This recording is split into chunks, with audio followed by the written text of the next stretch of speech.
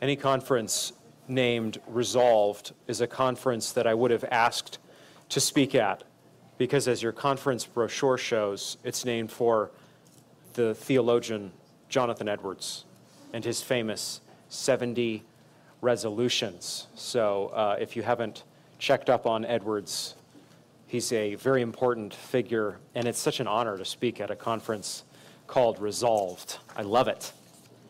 I love it. I'm excited. Get excited, people. It's 7:45 on a Friday night. And here we are, going strong. Yes? I would have you jump up and turn around and these sorts of things, but you don't need that. You don't need that. You just had the break.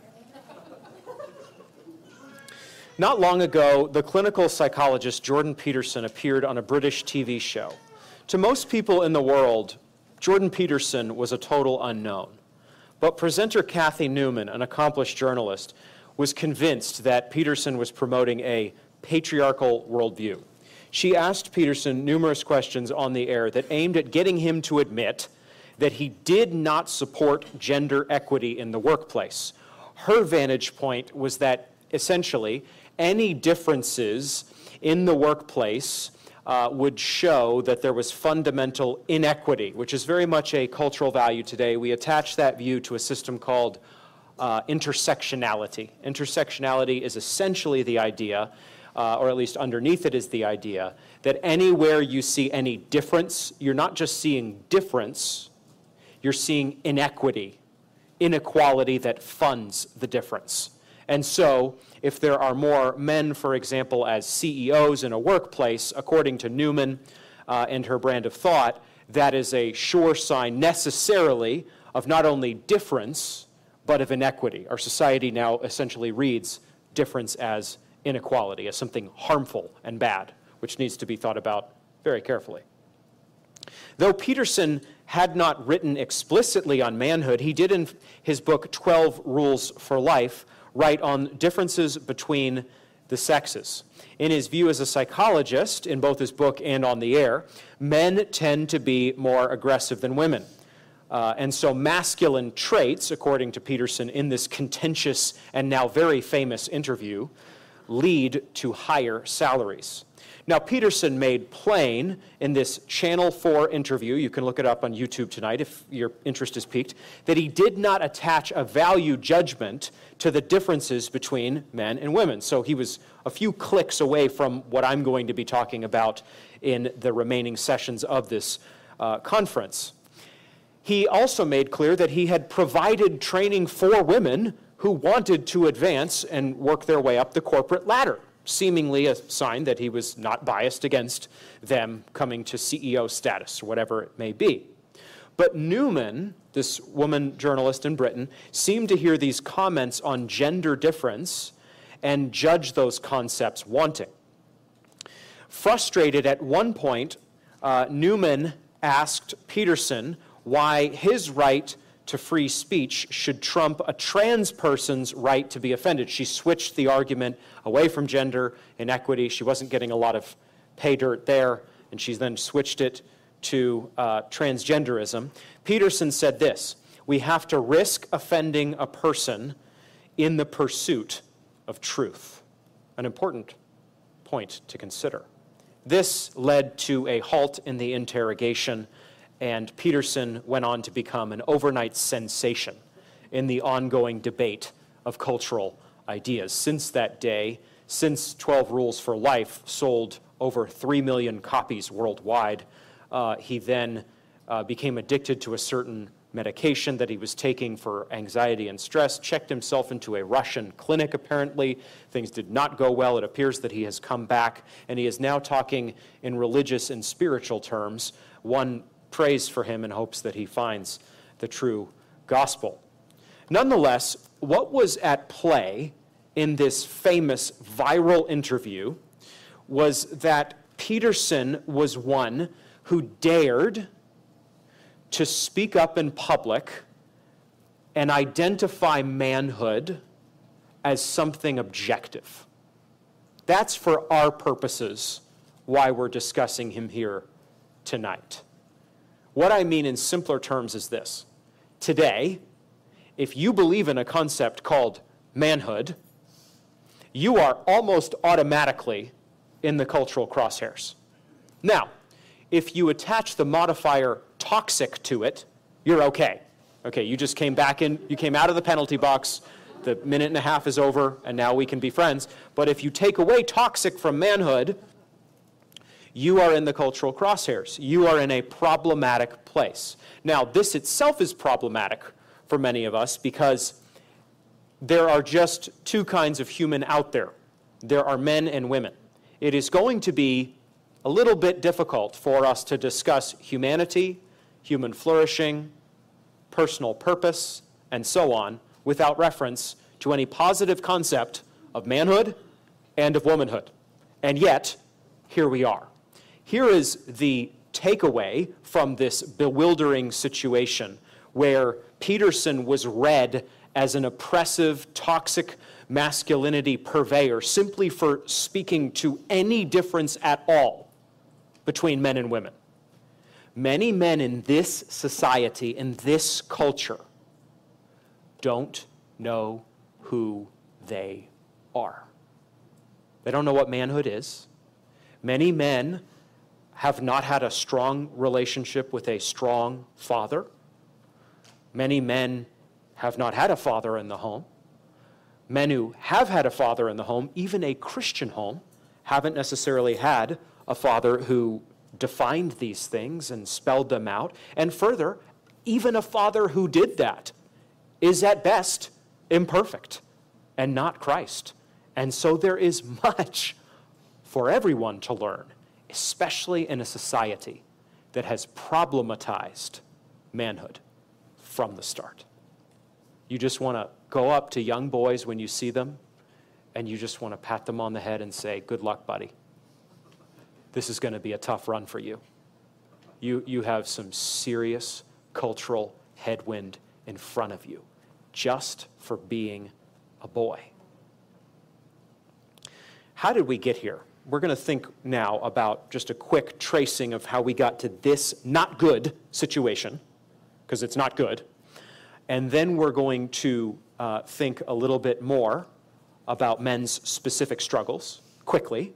And then I'm going to get into the good stuff, which is to say several biblical passages that we'll go to quickly to understand how we can put men back together, how we can help men in a distinctly biblical and salvific way today. That's our goal. How did we get here? How are men struggling? How do we help men? We want to help men. We should want to help men. Everyone in here in some form should want to help boys and help men. That should not be a certain ideological persuasion for just a few of us. We should all want to help men, and we should all want to help women. We should all want to help boys, and we should all want to help girls. That's a burden of this event, of this church, I'm quite certain, of my church back in Kansas City, and of any church that is worth its salt in the name of Jesus Christ. How did we get here? To understand our current confusion over manhood, we need to talk for a minute about our confusion over womanhood. And we need, therefore, to talk about no less than 4 waves of feminism. Let's define them. First wave feminism of about 100 years ago in the West focused mainly on suffrage and overturning legal obstacles to gender equality. So, for example, voting rights and property rights. There's a lively discussion to be had about all of those matters and all of those aims. Nonetheless, there was a pretty broad project that a good number of folks from a good number of backgrounds, Christian and otherwise, would support along some of those lines. That's first wave feminism of about 100 years ago, roughly. Second wave feminism after World War II broadens the debate to include a wider range of issues: sexuality, family, the workplace, reproductive rights, inequalities, the legal system, and so on and so forth. This takes root especially in the 60s and the 70s.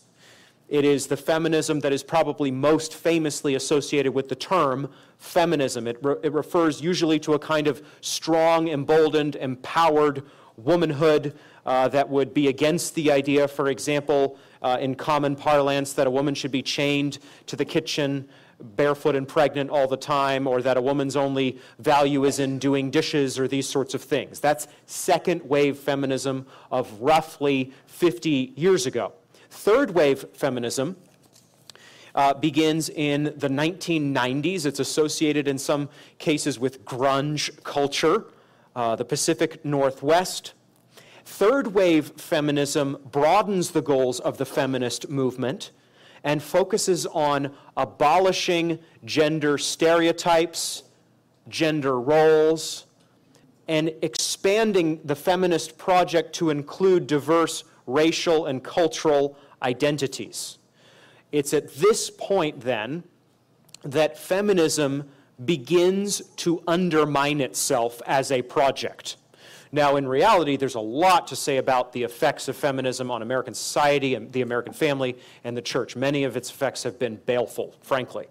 Nonetheless, it is at this point that even many feminists of today and traditional feminists of the past, not necessarily of any kind of Christian confession, would say feminism takes a fascinating turn, just in a sociological sense, because fourth wave feminism builds off of the third wave. The fourth wave of the last decade or so basically does away with the very concept of a fixed definition of womanhood. So the movement that starts, think about this, in asserting the unique rights and roles and abilities of women, that's what it claims anyway, is a movement that ends now in our time with the fourth wave that views womanhood as not something very defined at all. The fourth wave effectively undermines the previous waves, which is where we find ourselves today. This is part of why when you hear talk about the LGBTQIA plus whatever else movement, you're not dealing with one movement. I'm sure many of you know this. You're actually dealing with numerous movements, but not only that, you're dealing with numerous movements that are actually opposed to one another. Because there still are a good number of second wave or maybe third wave feminists who would support the LGBT movement, who are absolutely opposed, for example, to the new fourth wave phase with its claim that there is no such thing as womanhood. We are in a truly strange era where conservative evangelicals find themselves agreeing with the leading lights of second wave feminism. Gloria Steinem, Camille Paglia, and others are regularly cited now, at least for a time, positively by people who they used to battle with. Why? Because second wave feminism believes in womanhood. It believes that women, in its own construction, of course, need to be lifted up and protected and celebrated in all these sorts of ways. Fourth wave feminism doesn't believe in anything called womanhood. Anything defined, clear, many purveyors anyway. And so just mark this, the LGBT movement, so on and so forth, is a movement that is fundamentally not of one voice, not just, different voices, but opposed voices, which is a truly fascinating thing to consider. Nonetheless, the different groups involved in it have made very successful common cause at transforming America, and will, unless something unique happens or God intervenes, will continue to transform America. What does this mean then? Where are we now? Today, sex is not used as a term at all, speaking to a single person. Gender is the term. Gender means something that can morph. So whenever you can, though it can get a little awkward at places, you should speak of sex. What is your sex? Man or woman, male or female. Nonetheless, many people use the term gender, and gender itself is not fixed. Gender is a construct. There's that word again. Gender isn't something fixed and made and defined. Gender is a construct. Much of what Christians, for example, believe about men and women has been constructed by society. It's not based in actual reality. It's not truth. It's not certainly from God himself. No. This is a construct. Advertisers, companies, patriarchal churches like this one, this is how this would be seen, I mean, these kind of settings have foisted and fomented these stereotypes, these rigid stereotypes upon perfectly normal people who now suffer under the weight of constructs. And when you fit that with the expressive individualism we talked about, that's therapeutically oriented in the last session, what do you have? You have the view that you and I should not accept these different gender stereotypes. Of course not. We should absolutely push against them in order that we discover who we truly are. No one can define us. According to modern gender theory, we all possess a sexual orientation which can morph, which is neutral, and that refers at base to your enduring patterns of attractions. We're just putting some things down here so we make sure we understand where we are now in order that we can take the Bible and bring it into this conversation in a very strong and gracious way. So everyone has a sexual orientation. Again, your sexual orientation is not a moral reality according to secular dogma. You might have a pedophilic orientation. You might have a bestial orientation. There are actual conference presentations, for example, at a TED conference overseas, where it was argued that pedophilia is a neutral sexual orientation. It is not something that needs to be changed. It's just who the person is. That is the fruit of this kind of expressive individualism that we are talking about. That is what your neighbors, that is what your coworkers, that is what your teachers, that is what your friends, your roommates, your people who work in the local grocery store. I mean, this is where things are, and this is where things are going. These kind of ideologies are taking root all around us in this society. We also have a gender identity. This is your understanding of who you are. Okay? Your gender identity is sometimes identified with your brain sex. Okay? Another term you should take down if you're trying to make sense of these things. Your brain sex is your perception. It's basically your gender identity. They're basically synonymous. It's your perception of who you are. And that is different from your biological sex, the shape of your body. What God has given you, I would say, in terms of your anatomy.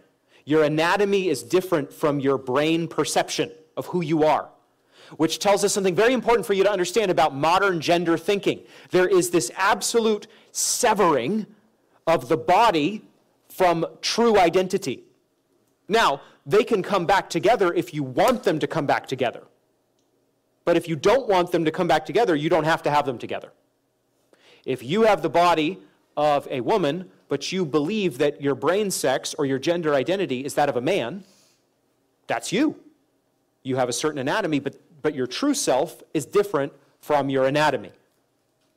Then we refer to your gender expression. This is the way you present your gender identity.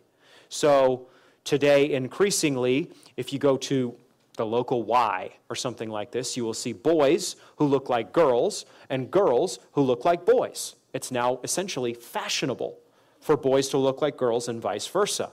This is because many people believe what I'm sketching out here, that yes, they have a certain body type, but their brain sex, their gender identity differs from that. And they don't believe that God gave them the body they have to glorify him as a man or a woman accordingly. They believe that they are becoming their true self. They're becoming authentic to who they are when they are, for example, gender fluid, which means that you're not really much of anything. You're kind of whatever you want to be right now, which may actually apply in different cases to our spouse. We may say, you are very fluid today. Who are you today? I don't mean gender fluidity. I just mean, it is interesting nonetheless to live with a human being, isn't it? In covenantal marriage. There is a certain fluidity to humanity. Who are you today? Okay, no, just kidding. I'm pushing the bounds here. Not fluid in that sense, we pray. Your anatomy, as I say, is merely your core physicality, speaking in polite company. that you have per your birth sex. If you are transgender, last term, your gender identity or your brain sex differs from your birth sex, and that is weirdly, ironically, a fixed identity for you. So a non-fixed identity becomes a fixed identity. In the same way that non-binary gender creates a new binary, non-binary and binary. That was for free as well. Gender identity is now not seen as one of an either or, male or female, man or woman. It's seen as part of a spectrum or a continuum. Again, that is a very fluid spectrum. This is where your children and mine are growing up, and again, I continue repeating myself, will grow up. Part of a session like this, we're not shouting at the culture, we're not throwing rocks at the culture fundamentally, we're trying to understand the times, aren't we? We need to understand the times. And then, even more importantly than that, we need to understand the Word. And we need to bring the Word to bear on the times. But you can't bring the Word to bear on the times most effectively until you understand the times. At least you try to. Our children are growing up in an androgynous society. An androgynous society. Andros and gynos in the Greek, combining the two. Combining andros, man, and gynos, woman. That's the kind of society we are raising kids in. Your grandkids are being raised in. Choose it. Your future children will be raised in. One that argues, the one that is premised on the view that there is not man or woman, there is some kind of mushy in between for many people, and that is increasingly the norm. And in such a normed context, it will be weird for a church like this, or churches like the ones that are represented here, strong biblical churches, to raise boys distinctively as boys and girls distinctively as girls. Expect headwind in doing that. Expect it not just from the culture. Expect it from within the church. That's often the hardest fire to take. The intra-church fire. Not from wackos. That's not the hardest fire to take within the church. From people who you thought were with you. People who you thought got this. People you went to Bible college with. People you were in Campus Crusade with. And they learned what you learned. And you're trying to stand for the truth now in this pagan, this neo-pagan order that we're in. And they're not. And it's not just friends. It's fathers and mothers who love this biblical truth that we're going to search out and raised kids to love it. And the kids don't love it. Kids reject it. And there are terrible rifts in families, in Christian families, where the father and mother, they weren't perfect by a long shot, but they tried to raise their child in the nurture and admonition of the Lord, praying for the gospel to take root by the Spirit's power, and instead there is conflict. There is conflict now. There always has been since the fall. But especially when a society moves like this one is moving at the speed of light to embrace neo-paganism, unbiblical thought on these matters like the kind we're sketching out, there is going to be more conflict. There is going to be more division. There is going to be more pain. You are going to get weirder and weirder for trying to raise boys to be boys and raise girls to be girls. And it's not going to come most of the time, interestingly, from local secularists. A lot of the opposition you face for raising your children in a distinctly biblical way is going to come from within the church, from professing Christians, from those who say they hold the same doctrine you hold. And that will be the bitterest challenge you face, I predict, for at least a good number of us.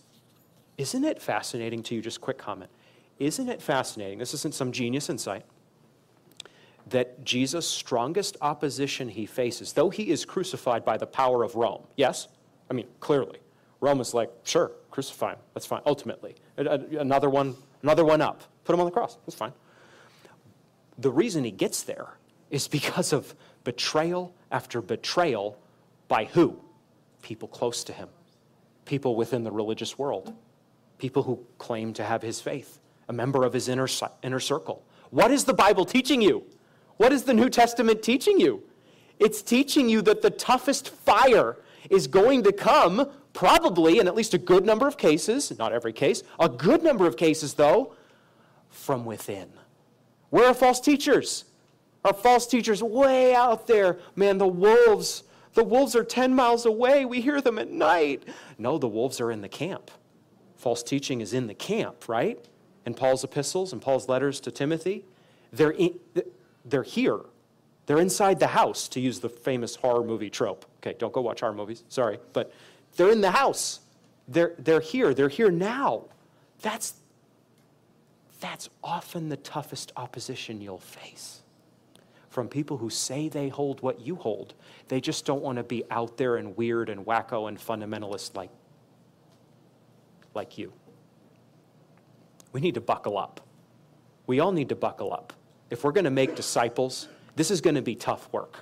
This isn't going to be neat and clean, easy discipleship. One just rolls off the line as another. It's going to be hard to make converts in years ahead. It's going to be hard to make disciples. There's going to be pressure from outside the church, and there's going to be pressure inside the church from professing Christians. So we've got to buckle up. Here's what one writer said in The Atlantic of her little boy beginning school. Not a Christian voice. This fall, our son will start kindergarten, and with kindergarten comes a school uniform. You can almost hear the dread in her pen. This means pale blue collared shirts for all the kids, paired with navy blue pants, jumpers, or skirts. Currently, there don't seem to be any boys at the school who choose the jumper or skirt, and it remains to be seen whether our son will maintain his penchant for dresses. This boy is wearing dresses. Even when the sartorial binary becomes starker and the dresses more plain. Here's the last part I'll quote. Whatever he decides is fine with us. My only hope is that if he chooses to stop wearing dresses, it won't be due to feeling that his fullest self-expression no longer has a place. What I want for him and for all boys is for the process of becoming men to be expansive, big and grand and undefined, not reductive. That's our view. I know I'm not alone. This commentary coming from an Atlantic article entitled, Today's Masculinity is Stifling. What does this mean? Why quote this? Because this is where the leading edge of American culture is. The leading edge of American culture wants the sexes blurred. It wants an androgynous context. It wants boys to look basically the same as girls and vice versa, and to be raised basically the same as girls and vice versa. Increasingly today, children are not only encouraged to look like the opposite sex, they are encouraged to choose their identity and choose their gender pronoun from a very young age. Okay, how are men doing in such a society? What is all this doing to manhood? Does this interest you? These are things that keep me up at night. Perhaps I'm just weird. I know I'm weird, but perhaps I'm especially weird. All this means that it is tough to be an unapologetic man today. Now, I'm in Texas, so things are probably better here, to be frank, as they are in Missouri. Nonetheless, manhood is regularly attacked today, usually, as I mentioned earlier, by identifying a crime or a misdeed, sometimes real ones, and labeling that toxic masculinity, as if because one man commits a crime, all men necessarily commit that crime. Toxic masculinity is also associated with the patriarchy. The patriarchy is a rarely defined force that is collectively holding back women. Men, in such a context, are encouraged, demanded even, to step back. Women are encouraged to lean in. Think about the language. Women lean in. Well, nobody really says what men are supposed to do. What's your boy supposed to do in a lean-in context? What's he supposed to do? He's effectively supposed to, I guess, step back. Men, if they speak into this situation, are, here's another term, mansplaining. That's one you hear. If you call attention to problems regarding men, you often will receive a mocking response. On my social media, I try to raise these kind of issues on Twitter or something. Friends, if I talk about something like suicide rates of men, something that should be completely nonpartisan. I will get flame roasted for it, as if I am therefore denying problems of women, as if I'm erasing centuries of patriarchal oppression on the part of men. It boggles the mind. Do you understand what I'm saying? Just to call attention to real problems that men are facing is itself patriarchal. This is a got you by every angle situation. Do you realize this? It's similar to the racist dynamic that we were talking about in the previous section.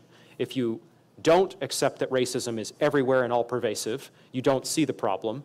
If you start to ask where it is, you're denying the problem.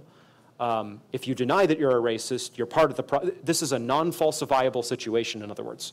You're guilty at every turn. In the same way, you're guilty at every turn as a man today. There's no way out of this culturally, the way the game has been set up, the way the board is to be played. That may be fine if you're playing a zero-sum game and you want only women to flourish. That may be totally fine. But that is not where the church is. The church does not want only its precious little girls to grow up and be healthy and ultimately know the Lord, right? The church wants girls to grow up and thrive and boys to grow up and thrive. And the church recognizes that boys and girls are not the same, that God has made them differently for his glory. More on that in just a minute. All this means that many men are not flourishing in our time. Again, people don't care about that. People don't care in many cases. But we should care.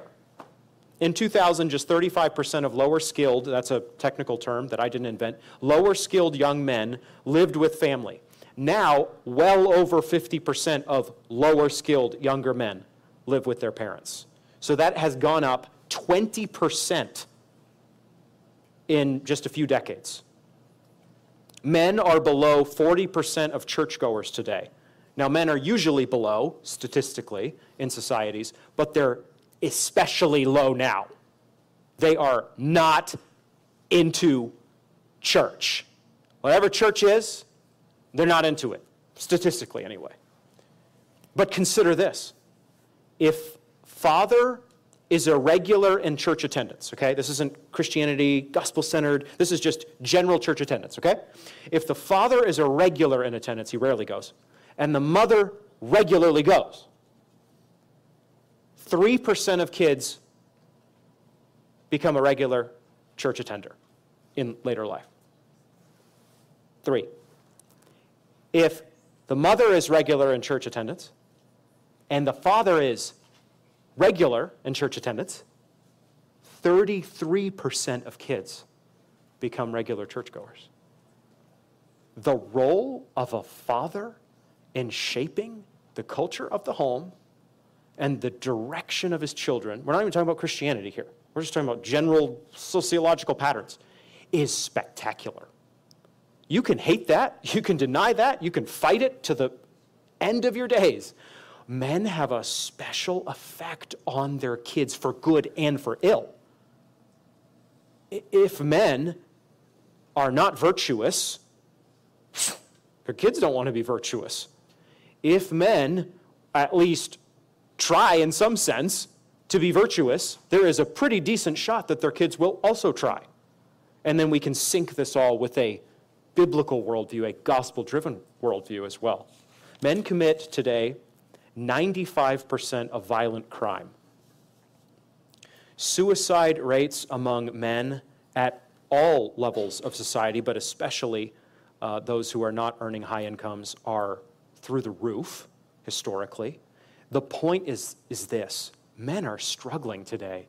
Men are struggling greatly, and very few people are coming for them. Very few people want to help them. We desperately need a doctrine of biblical manhood. We're just going to barely, scribble on the chalkboard here tonight in terms of what we need to say and get out there and communicate. And this, furthermore, isn't just a teaching exercise. You can't just dump content out there and expect that men will go get it and everything will magically heal itself. The Christian faith is a discipleship faith. It's a faith where, yes, the truth is paramount. It's communicated from the pulpit, but then it has to be enfleshed, doesn't it? It has to be brought into life. That's how God has intended it. Let's look at Genesis 2 with the limited time we have and just lay out just 3 things we need to say about men. I want to just reap from page 2 of Scripture. We were in page 1. Here I want to reap from page 2 effectively. Genesis 2, verse 5, and then I'll jump in just a few verses. When no bush of the field was yet in the land, and no small plant of the field had yet sprung up, for the Lord God had not caused it to rain on the land, and there was no man to work the ground, and a mist was going up from the land and was watering the whole face of the ground. Then the Lord God formed the man of dust from the ground and breathed into his nostrils the breath of life, and the man became a living creature. 2 verse 8. And the Lord God planted a garden in Eden in the east, and there he put the man whom he had formed. Now let's move ahead to verse 18 in Genesis 2. Then the Lord God said, "It is not good that the man should be alone. I will make him a helper fit for him." Now out of the ground the Lord God had formed every beast of the field and every bird of the heavens, and brought them to the man to see what he would call them. And whatever the man called every living creature, that was its name. The man gave names to all livestock and to the birds of the heavens and to every beast of the field. But for Adam there was not found a helper fit for him.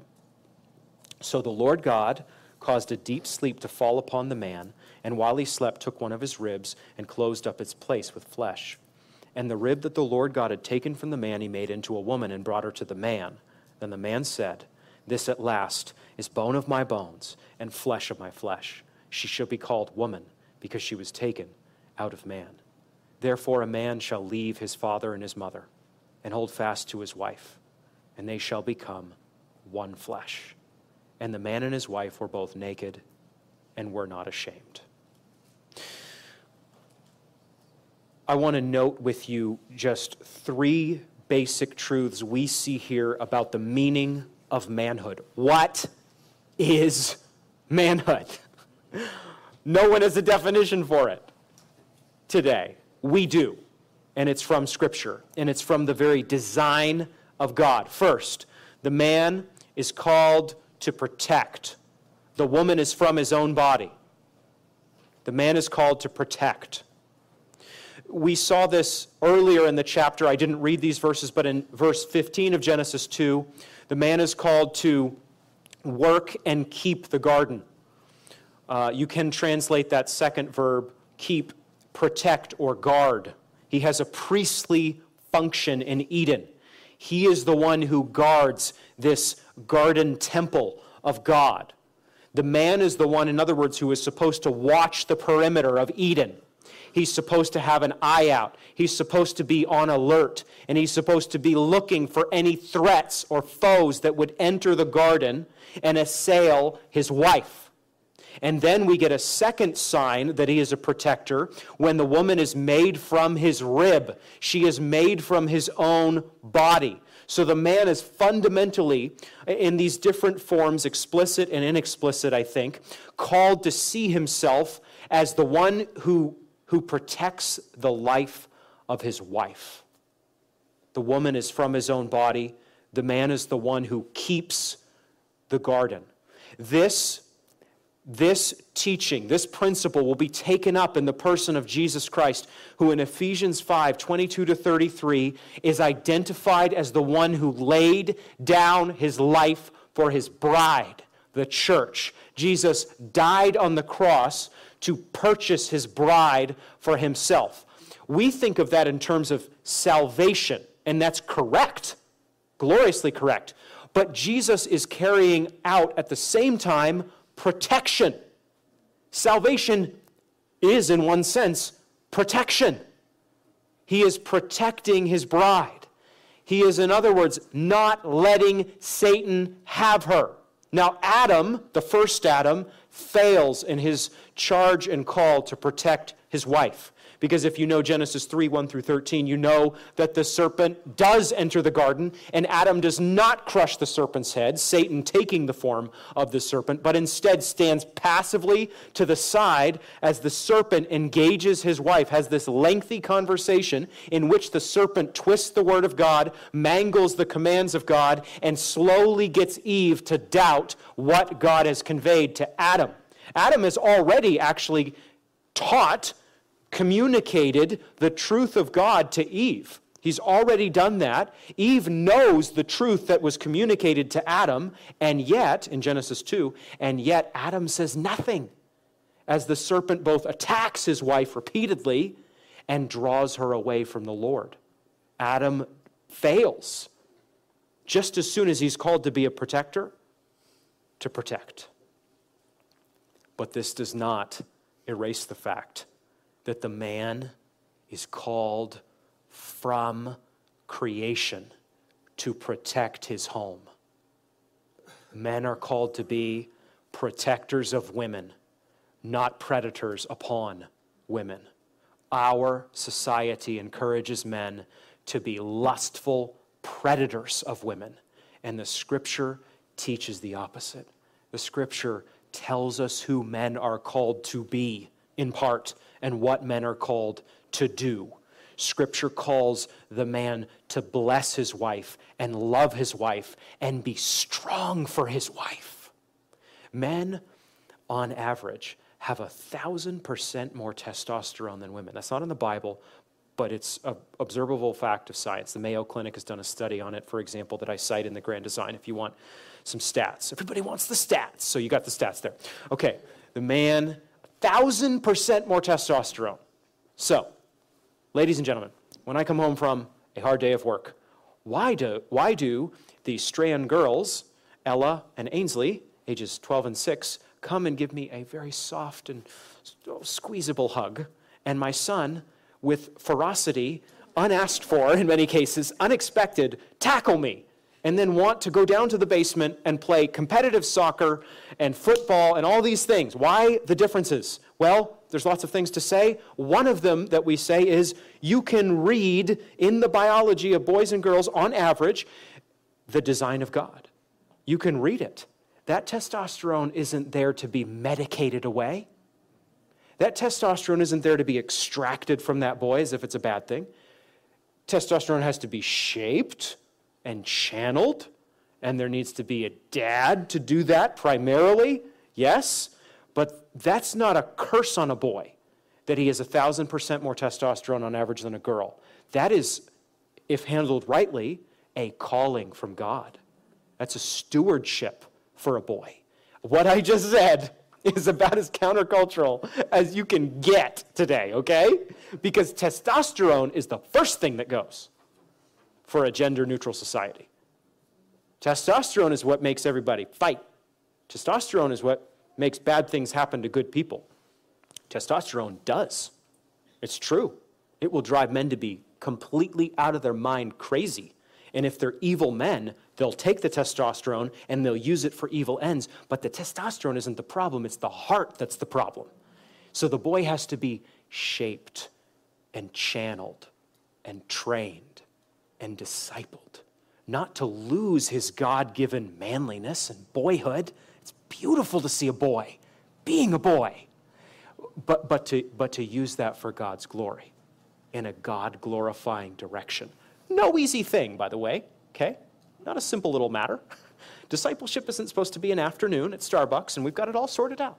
It's actually year upon year, line upon line, day upon day, forgiveness upon forgiveness, teaching upon teaching, principle upon principle, etc., and so on, yes?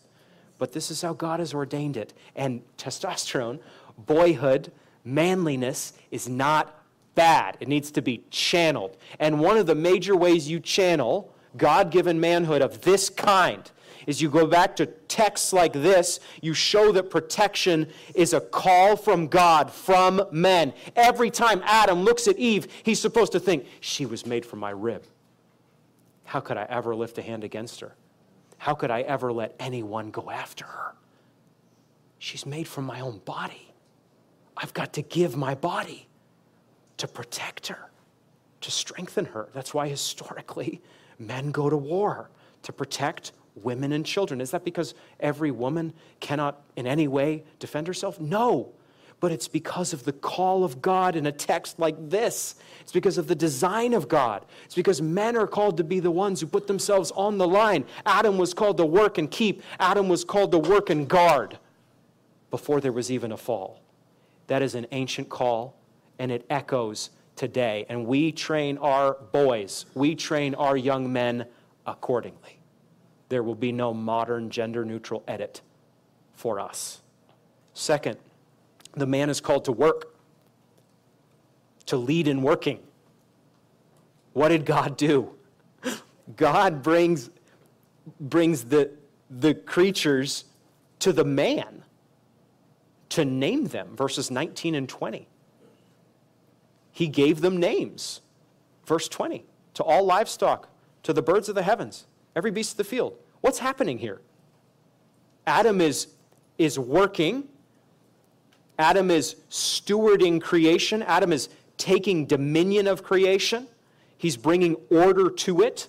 That's really what work does in a very basic sense, but also in a very complex sense. Work brings order to things, and Adam has the role of ordering.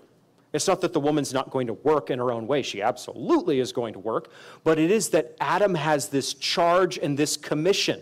He is formed first. That's not an incidental formation. He has the leadership role in this Christian family pre-fall.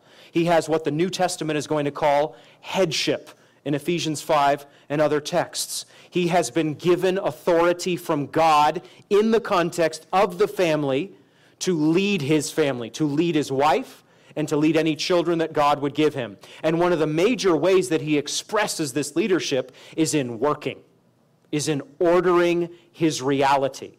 You don't only have to go into ministry for your work to count. Every man who works unto the Lord is honoring God, is ordering the world. Now, you may say, yeah, I'm ordering it, but the world takes away that order tomorrow. So it is in a fallen world. Nonetheless, all that work matters. Men are made to work. Men are not made to be passive and listless and without purpose. Men can hit spells and rough patches where they can't find employment, for example. I'm not here to shame them at all. That's a challenge. That's not easy.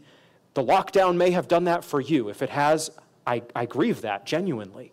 But as much as God allows providentially, you're made to work. And our boys have to be trained to work. Our boys have to go to texts like this and see that Adam was called to work the garden. And thus, that a man will only thrive, and especially thrive in a Christian sense, when he is put to work. That's the implication of this teaching. That's the implication of Genesis. My dad sent me into the Maine blueberry fields at age 12. I look back and I'm like, that was a bold move, man, saying this in retrospect to my dad. I was a 12-year-old boy. I didn't know the first thing about raking blueberries. You don't even know what I'm talking about, because raking blueberries, it's a Maine thing. It's like, okay, this is a very strange moment in the conference, but it's like you have this, okay? This is the handle, to use a technical term.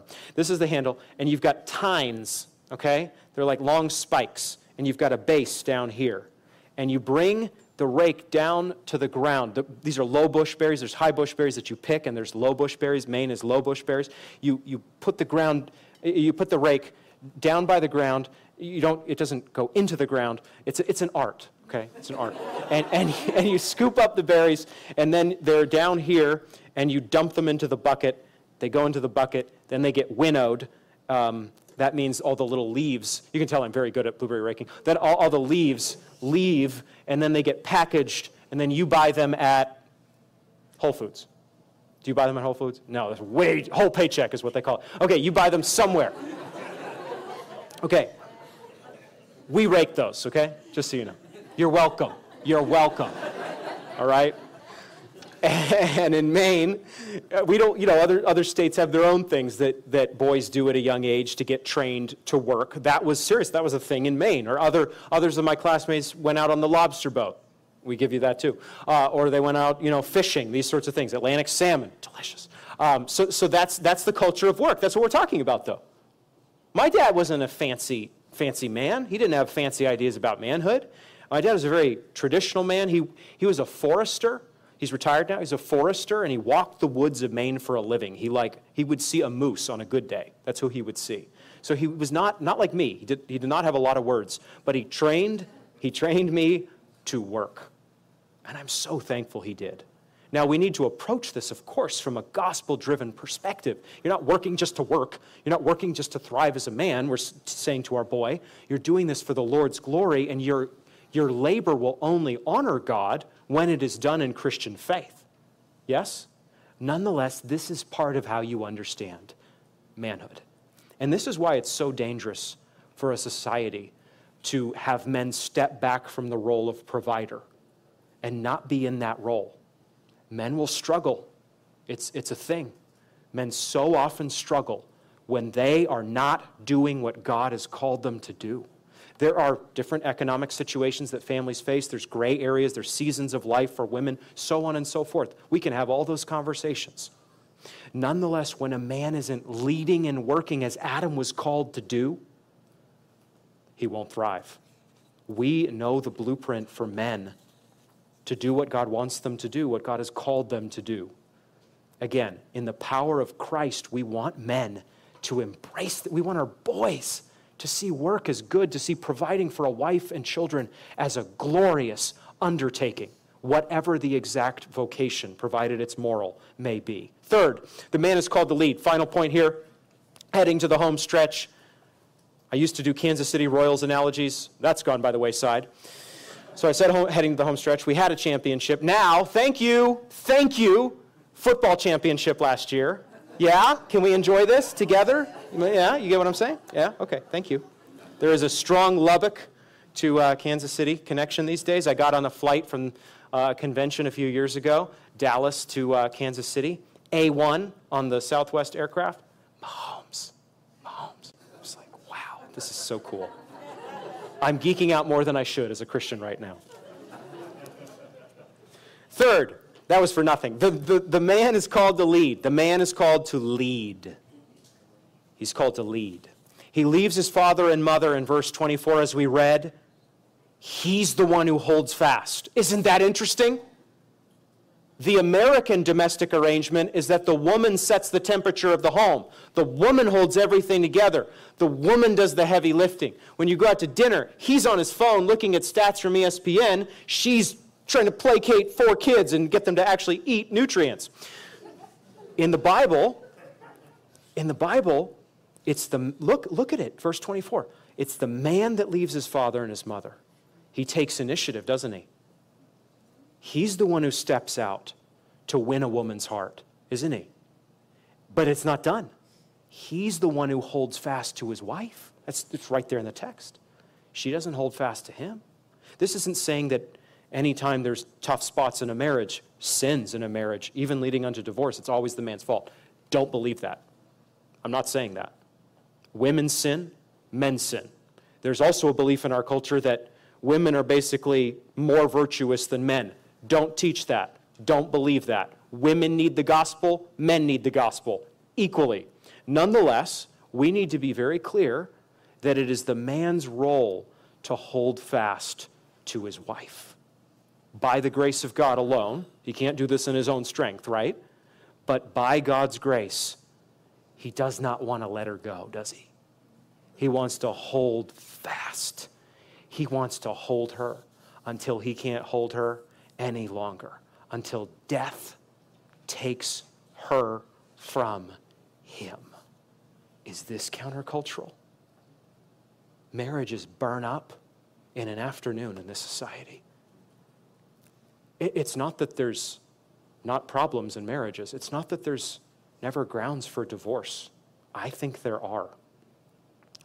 Not many grounds for divorce, but it is that, look, two people who have to battle sin, who stumble in many ways, as James 3 says, those people, even redeemed, are going to have to work hard to stay together.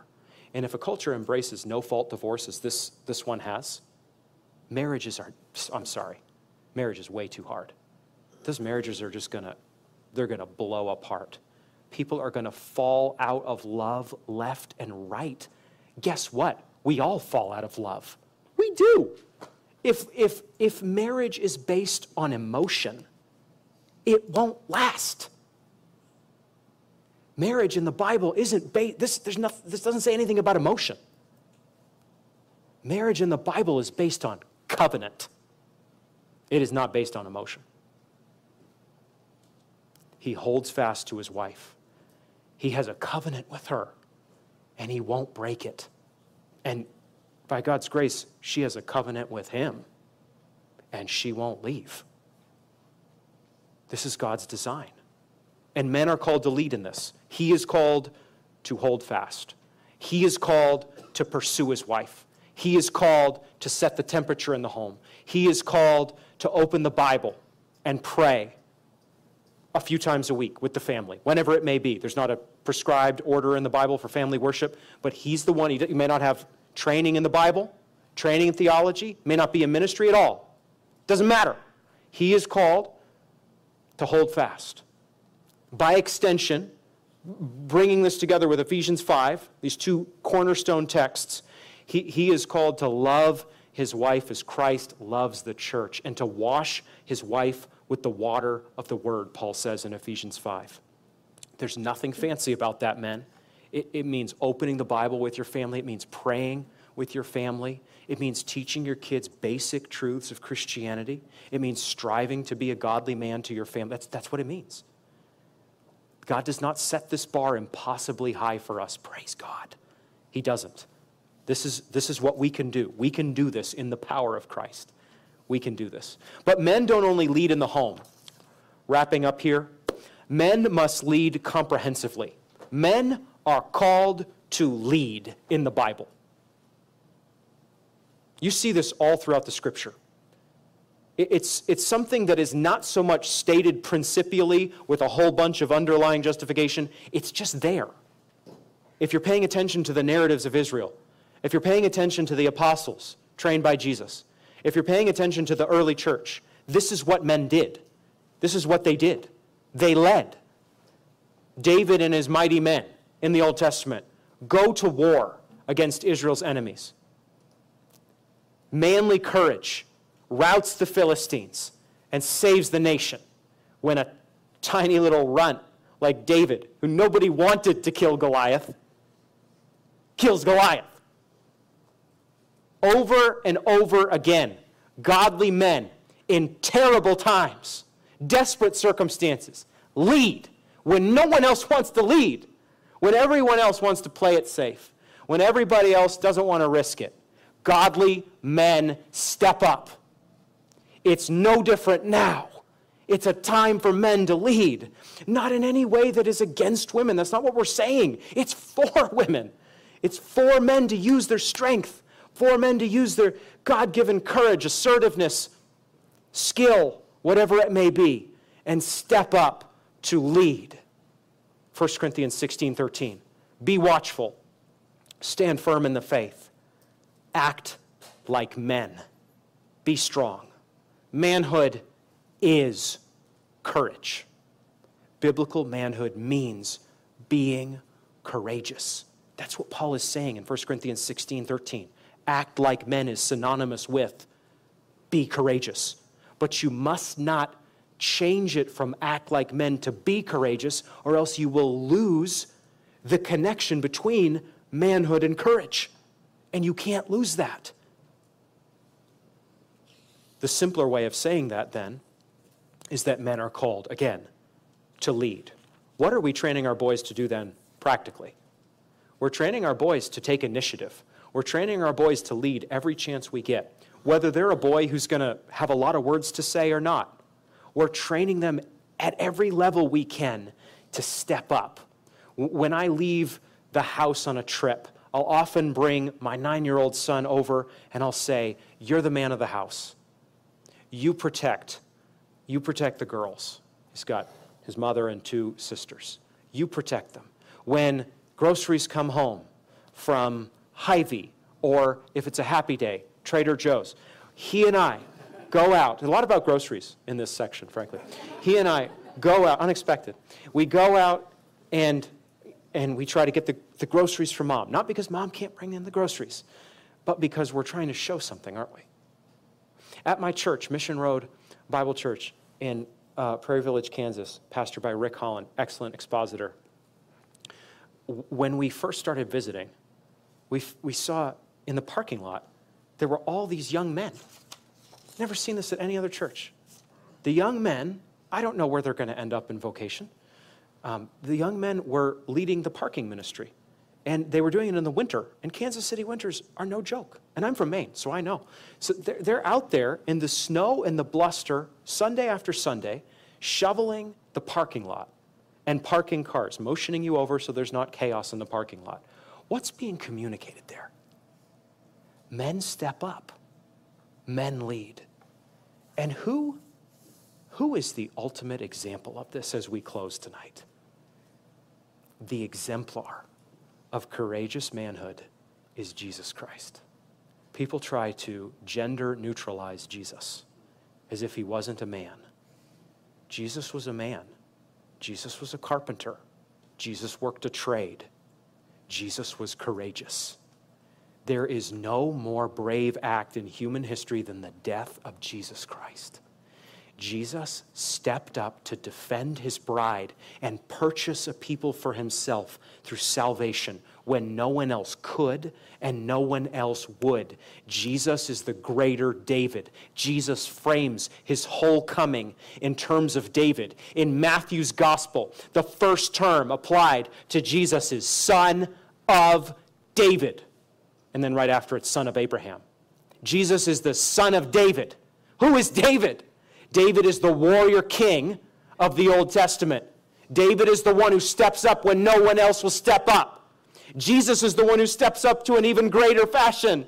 He not only saves his people in a situational sense, he saves his people eternally. He takes you and me, who deserve eternal wrath in hell, poured out justly from God, all of us deserving this. And he takes it on himself. He drinks the Father's wrath like wine on the cross. Jesus did not die on the cross as a victim. He did not have good intentions and happy feelings, but it all got shipwrecked and he ended up on a cross. Jesus laid his own life down as a warrior to win you back from hell. The reason the Son of God appeared was to destroy the works of the devil. 1 John 3:8. So when we're talking about manhood, when we're talking about protecting, when we're talking about working unto God's glory, and when we're talking about leading, who are we actually talking about? We're not talking about us. We're not talking about any hero of Christian history. We are ultimately talking about the greater David. We are talking about Jesus the Christ. Let's pray. Heavenly Father, please help us to raise up men in the image of Christ by the power of the gospel for the glory of your name through the Spirit's laboring. Father, please help us to do this. Father, the wind is in our face at every turn in talking about biblical manhood, and tomorrow morning talking about biblical womanhood. These things sound like ridiculous themes to so many around us, but we know that these are enchanted doctrines. There is glory in these things. There is glory in every minute of raising a godly son as you would work in his heart. There is glory in shaping a little girl to be a godly woman. Help us see the glory. Help us work hard until you call us home. In Jesus' name, amen.